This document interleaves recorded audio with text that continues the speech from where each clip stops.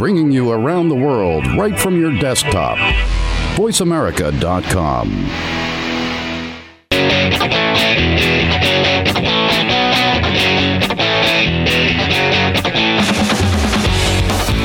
Hello, hello, hello. Welcome back, everybody, from a little break.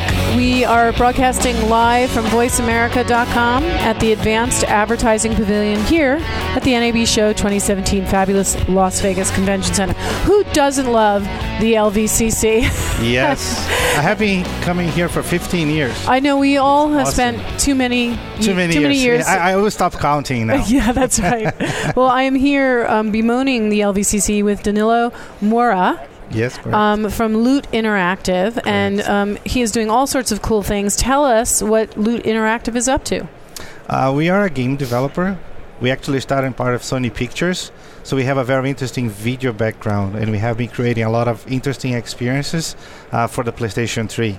Okay. We ended up developing 11 video streaming apps on PlayStation, and we have 8 games across PlayStation 4 and Xbox One, and about 2 years ago started developing VR framework.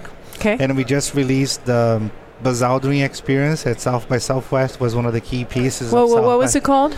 Buzz Aldrin, Cycling Pathways to Mars. Oh, okay. Yeah, I served as the executive producer on helping putting it together. So we had like an initial idea of how Buzz created a spacecraft to take humans to Mars, getting fuel on the moon. So we had to recreate in virtual reality the moon surface, a base on the moon where it can extract the fuel and take that to Mars, and you travel with Buzz Aldrin, the second man on the moon, right, all the way in this journey. Wow. And you land on Mars. And we did a really nice production that we sent photographers to Morocco, and they drove like 12 hours inland just to find the surface as close as the surface of Mars, because we wanted to be as realistic as possible, using a technology called photogrammetry. So it really recreates environments that are extremely realistic. We also have developed an amazing experience that was released at South by Southwest. That was the main release, the debut. Right. And what I think is interesting about your background and that you're developing VR right now is that there's sort of two worlds of VR right now. There's the narrative side, which is coming from traditional filmmakers. Correct. And then there's the gamer side, which is driving more of the interactive. Yes. And we were talking earlier today, we had quite a few folks who are coming out of the VR pavilion speaking today, and they were all talking about narrative versus interactive, and the need for creatives to understand the tool sets. Yes. So coming from the gaming side, does it have to be interactive to be good? I feel like it doesn't need to be interactive. For example, you have agency that you can do in VR. For example, the Buzz Aldrin piece, we have the ability to walk around the room. Buzz Aldrin was shot using a technology called volumetric video from 8i, so you can actually walk around. We've been talking about that a lot too. Yes, so you can walk around in the environment, but you don't make decisions if I'm going south or north. You just watch exactly what is the story that's being told to you. But one gaming technique that we actually use on this piece is called seamless transition between the scenes. So it was actually 11 spaces that we were going through. Yeah. And we started loading seamless transition between the scenes. So that you didn't feel any breakup between them? Exactly, because right now, if you see some of the experiences, after 2 or 3 minutes, you ended up seeing a loading for 5 seconds. But even for a short period of time, that actually ends up taking you away from the narrative. Right. So that was the main thing that we did. So you were conscious of that, because it really is two different worlds, the interactive folks and the filmmaker folks. But they are starting to come together. Yeah, but we were a gaming studio inside of Sony Pictures. We spun out 2 years ago and became an independent studio. Okay. And we started developing a framework exactly for that. For the filmmaker side, for the narrative. Exactly. The narrative. We understood. So you're a hybrid then. You're that hybrid. And we love that. The long-awaited hybrid of interactive and narrative. Yes. Okay, because I'm telling you, I've had this discussion with so many people. Yes. Between no, VR has to be interactive. No, you're taking people out of the story, and you really have like different cultures around it. Also, there's a difference between many different ways to call the technology. So you have some people that call everything VR, right? And there's one thing that's called 360 video that you can do live, and you can do a lot of other cool events with it, but you can't really control and make decisions based on what the user is looking at. Right. When you have an on-demand experience, something that it's not live, you can actually have interactions that are waiting for the user to do something.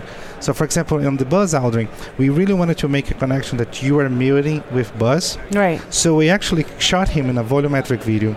But in the first 60 degrees that you kind of like step to the left and one step to the right, he still looks you in the eye.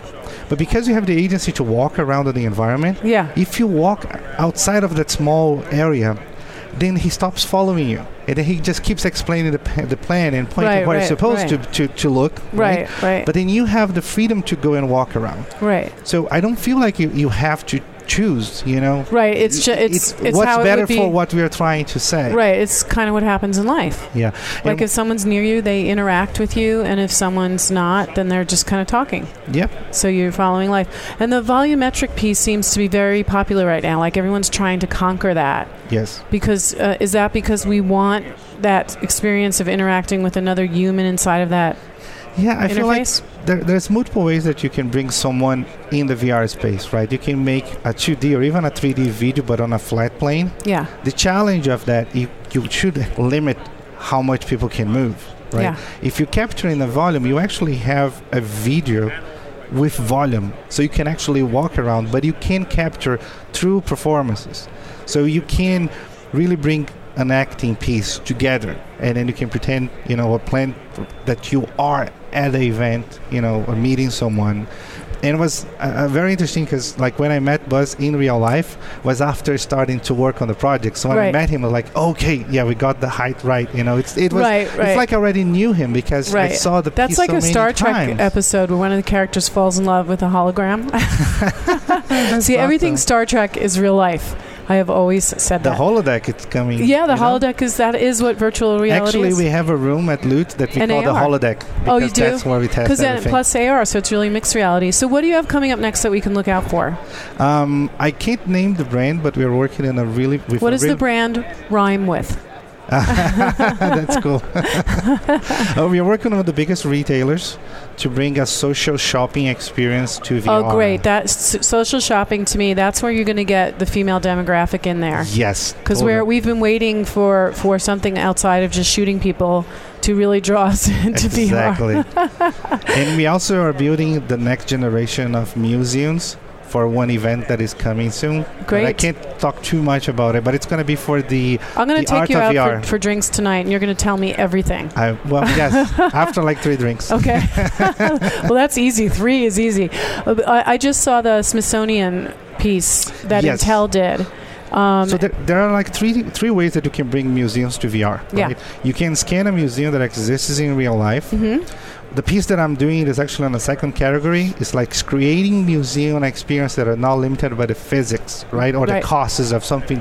So we're creating an amazing experience today view at the Art of VR. Mm-hmm.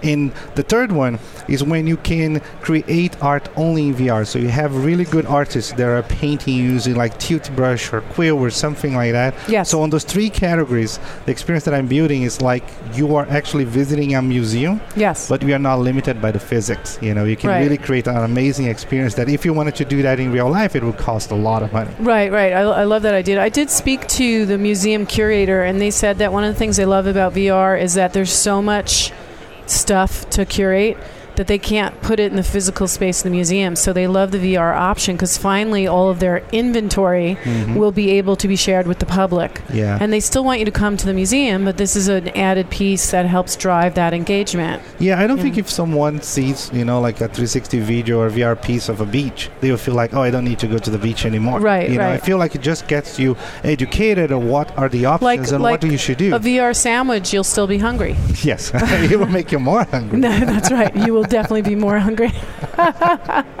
You'll feel that empty feeling inside. Correct. That I feel when I'm not eating carbohydrates.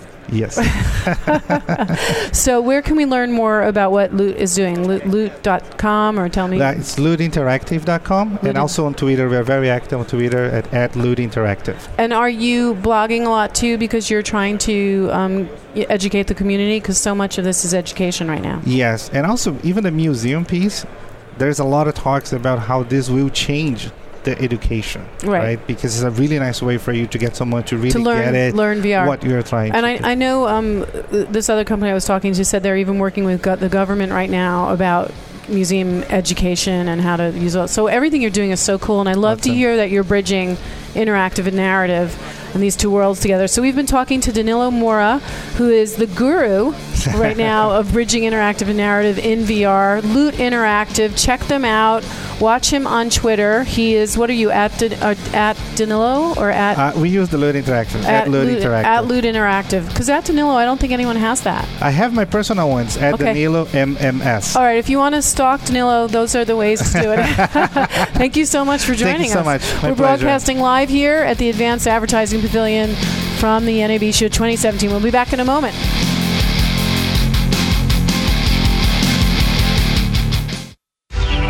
Bringing you around the world right from your desktop. VoiceAmerica.com.